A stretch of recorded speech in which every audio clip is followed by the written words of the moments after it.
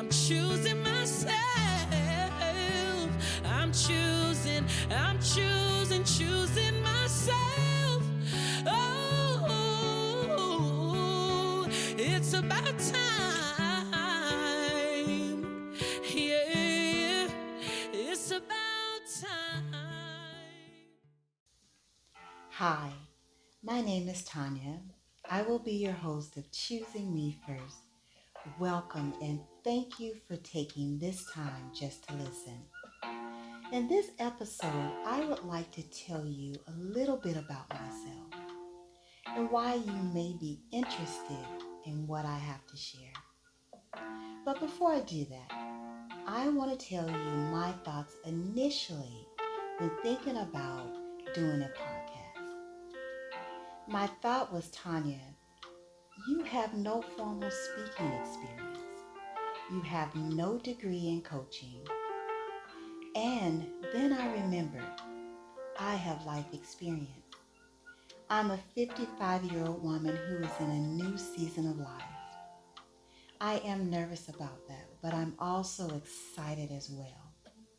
I am in a marriage of 20 years as a dedicated wife. I have 4 biological children that are now adults. I am a stepmother of 5 and a grandmother of 36 personalities that, of course, keep life interesting. I've practiced in the medical field and I have owned and operated 2 small businesses. I'm a mother-in-law and I am a friend.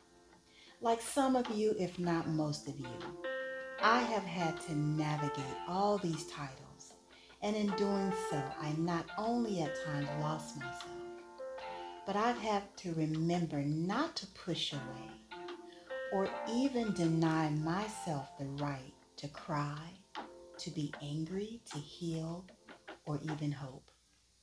But I want to say to you today that there is beauty even in our brokenness. I want to share with you some of my truths, some of my fears, and my journey to choosing me first. Please join me in the next episode where we will talk about life's distractions. Today, take time and do something that acknowledges you and choose you first. I'm choosing myself. Choosing myself. Oh, it's about time.